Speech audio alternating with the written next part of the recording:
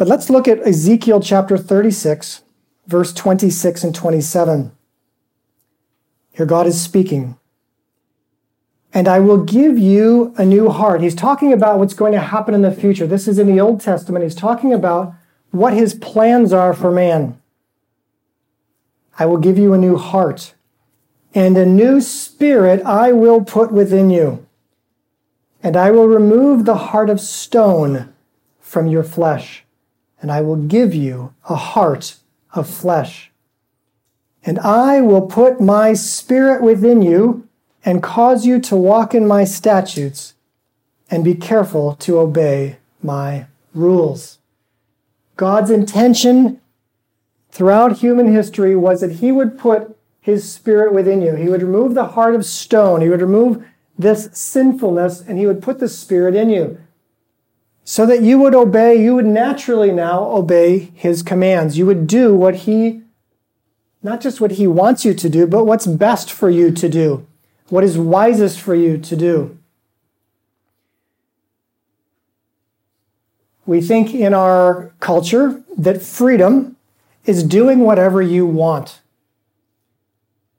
If it feels good, you should be able to do it. It's actually freedom. The scripture is very clear that whatever you obey, this is from Romans 6, you become a slave to whatever or whoever you're obeying. That it's the obedience, you're actually not free. If you choose to sin and obey what the evil one is saying, you will become a slave to that. If you choose to obey God, you become, as Paul says, a servant or a slave to Jesus Christ, which is what we're hoping to do. We don't like to use that language because it sounds like someone is controlling you. But that's essentially, you get to decide, and the fruit are going to be either good or bad fruit. So you get to decide who you want to control you, but someone is going to, something is going to, good or evil. But God's intention is that he was going to put his spirit within you. And now listen to Paul speaking in Colossians chapter 1. Now we're going to go to the New Testament. Colossians 1:26 from the ESV.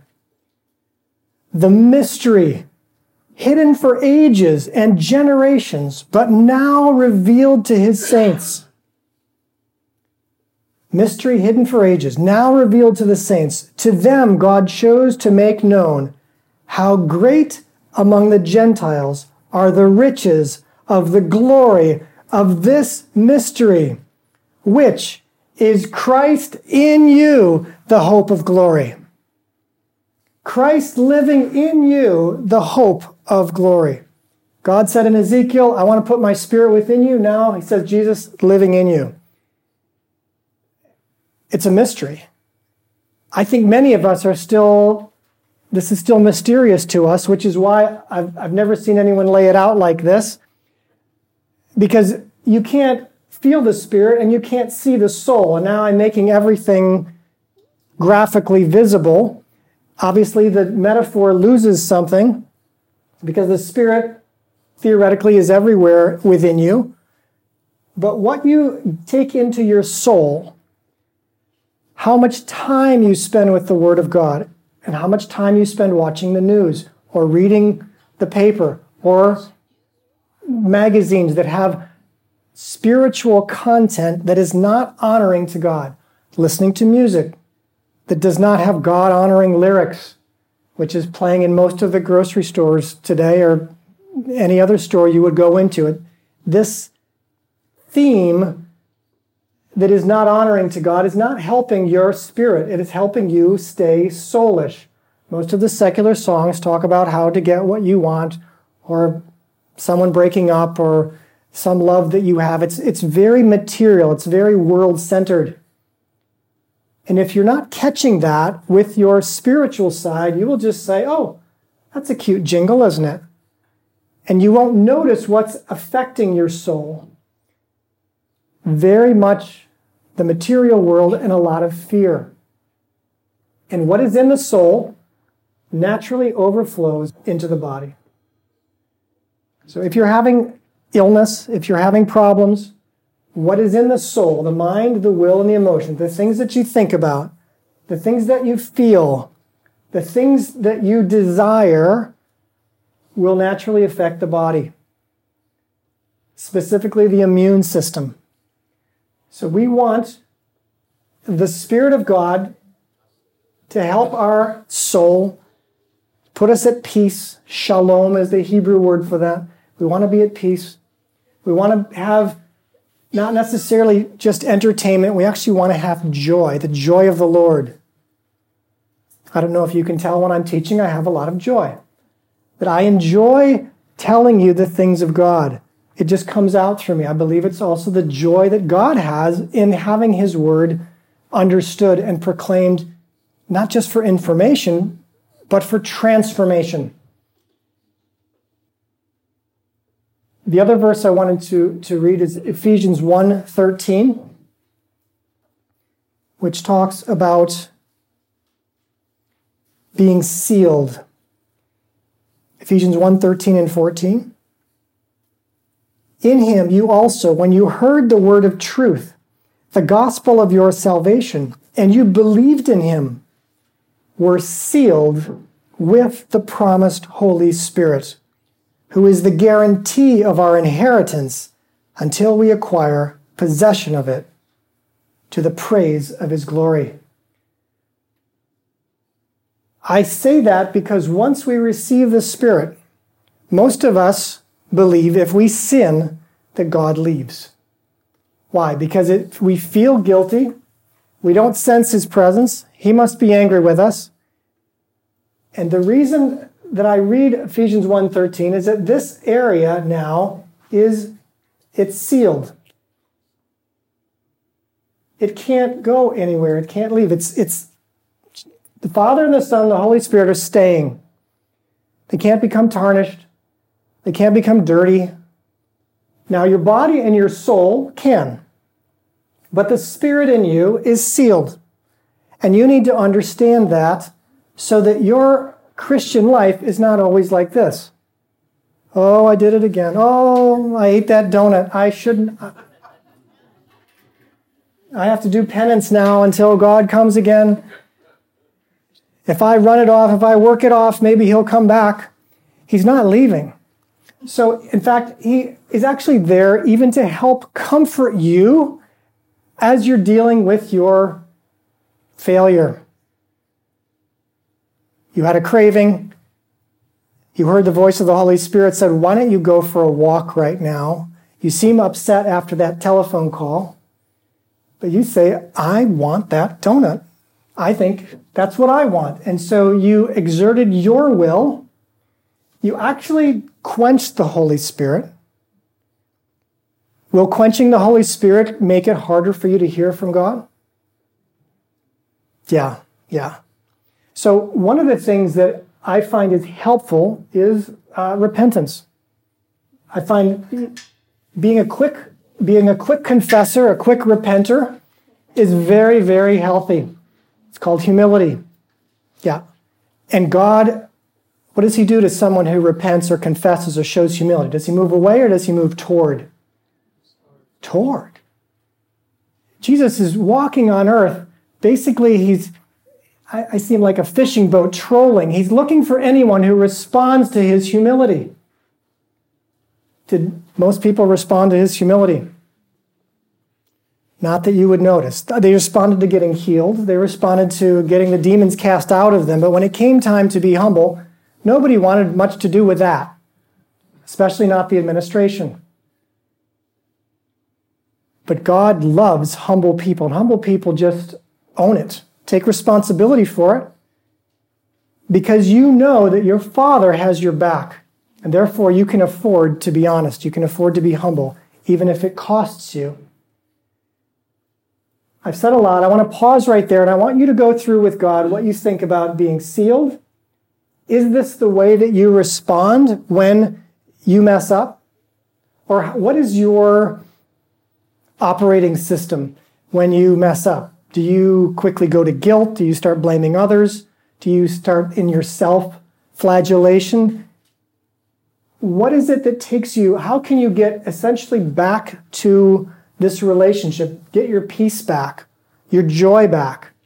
What is your pathway back? I want you to think about that. I'm going to give you a minute. What is your pathway back to God when you have messed up? Let's get to know ourselves a little bit better.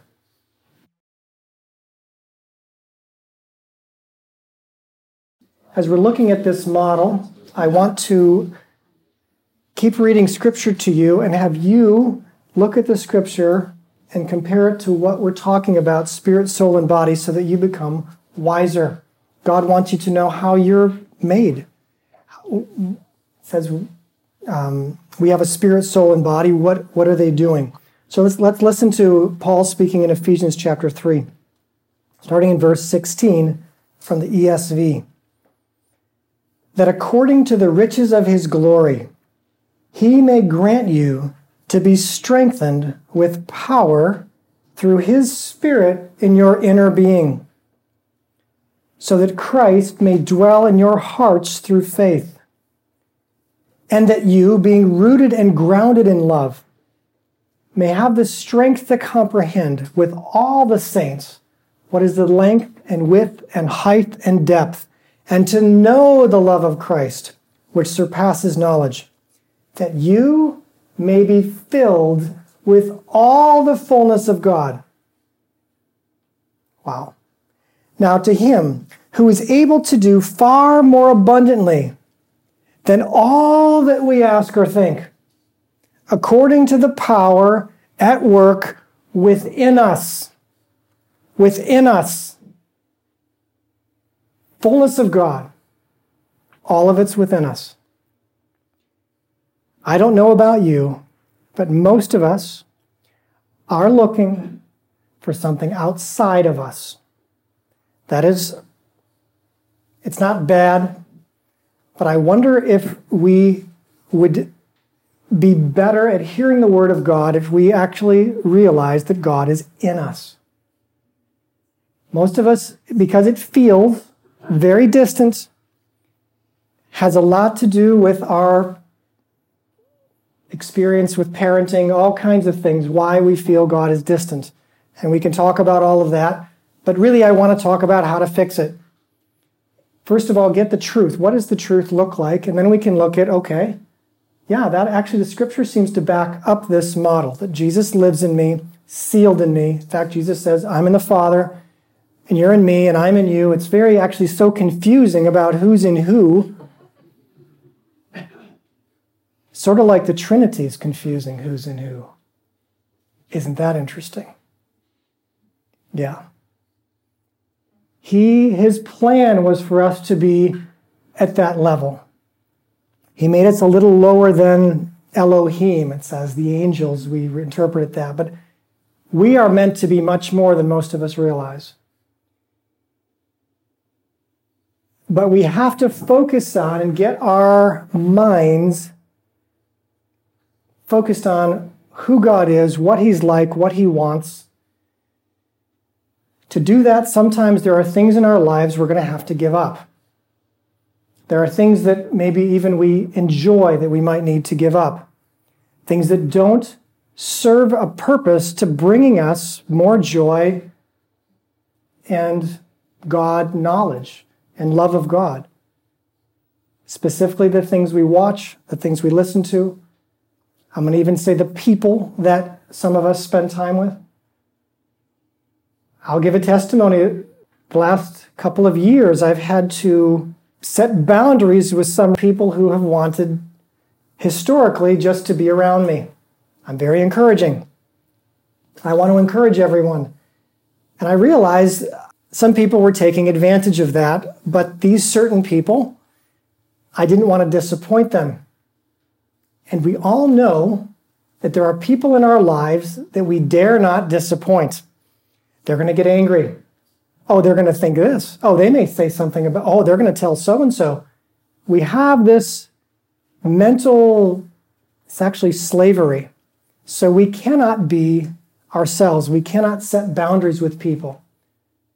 So I want to pause right now after I've said that. I want you to ask the Lord, are there people in your lives, these were people for me that also were fairly negative, And just to be with them, I had to also say, yeah, that's terrible. Or I had also to focus on the negative, which is using my soul and feeding my soul the negative. What happens when you feed the soul negative? Where does it flow? Your body starts feeling negative. Everything from the soul is going to flow into your body.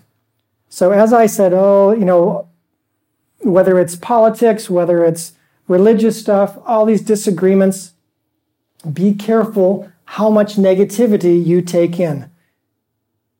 It's possible you need to set some boundaries with people, with what you listen to, with what you watch, so that you are protecting this spiritual side of you, because your goal actually is to be controlled by the Spirit of God. Are you being opposed? Absolutely, you're being opposed. There is a whole kingdom of evil that wants to make sure that you are not controlled by the Spirit of God. It's a still small voice. But we've all got phones, we've all got iPads, we've all got video. It's hard to be quiet and hear the voice of God. Is it possible you need to create some space? I want to give you a minute of silence to talk with God about, are there some changes you need to make that He will help you with? About a minute of silence now. Any questions before we close? Yes. How did you get where you are? How did I get where I am? In 30 seconds or less. How did I get where I am? The word I would say is Sabbath. Sabbath. 24 hours a week. I attempt, usually successfully, to shut off my phone. That time is reserved for God. That's time when I speak to Him. That's time when I listen to Him. That's time when I read the scriptures and I connect all of these dots and I ask Him the questions, why is Christianity not working for most people? Well, maybe it's not actually it's not Christianity. Maybe it's something else. Maybe we've got some traditional stuff that we do, but how is it supposed to work? What are the nuts and bolts of this psychologically, physically, with the brain, with the spirit? What is God intending for me? Am I living out my destiny? And so as I've taken time, 1/7 of the week, which most people would say is a lot of time, but it's also time of rest. It's a time that I am able legally to rest. I am supposed to take that time off. That I shouldn't be doing the laundry. I shouldn't be trying to take care of just a few things. Now, I'm a little careful not to be overly legalistic about it but there's a reason. It's one of the 10 Commandments. It's because this is the way you're made. That if you decide that you are going to work, you're going against your design. And pretty soon, the reason God gives for taking a Sabbath is you used to be slaves in Egypt. You're no longer slaves. If you're working 7 days a week, you are a slave, even if you're making good money at it. You're living like a slave. It's from exactly what I'm telling you. Where is it that you need to pull back so that you can start to develop? What relationships for you are not yielding fruit? If you've been talking to the same person, believing that, if I'm just super nice to this person, I'm sure they're going to ask me about Jesus sooner or later, at least not mind if I talk about Jesus. Years have gone by. They've never asked you. But let's talk to the Lord about, is that a good use of your time? Oh, they might think I'm aloof if I walked away. You are responsible for your time. You're actually responsible to God for your time. It's actually not yours if you've given your life to Christ. So we need to be asking the question, not that some people are worth more, but if you've sown in that field, maybe it's time to sow in another field. And if the relationship, how I can tell, is that when you get the text or when you get the email, it takes you about 10 minutes to try to write it back. You don't want to offend them, you're trying to avoid them, but you're trying to do it really nicely. Clue. Your body's saying this is a dangerous person for you. You're not free. You are not free to write whatever you want because they'll understand and they love you anyway. You had better craft it just right so that maybe it's time to back off from that. Oh, but it's going to take some courage now, isn't it? There's a reason you haven't backed off from that relationship. Because it takes courage to set boundaries with people who are going to be offended.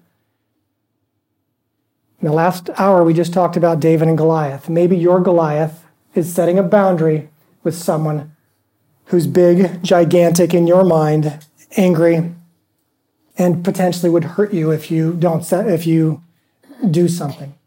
I'll leave that between you and God to hear from him this week. Father, we thank you for the people who've come. We thank you that we can hear from you. You've designed us to hear from you, and we will. We believe you.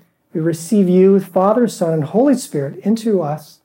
Open our receivers and speak to us. Remove the blocks so that we can communicate as you intended. In Jesus' name, amen. All right, bless you guys. We'll see you next week. Okay, bye-bye.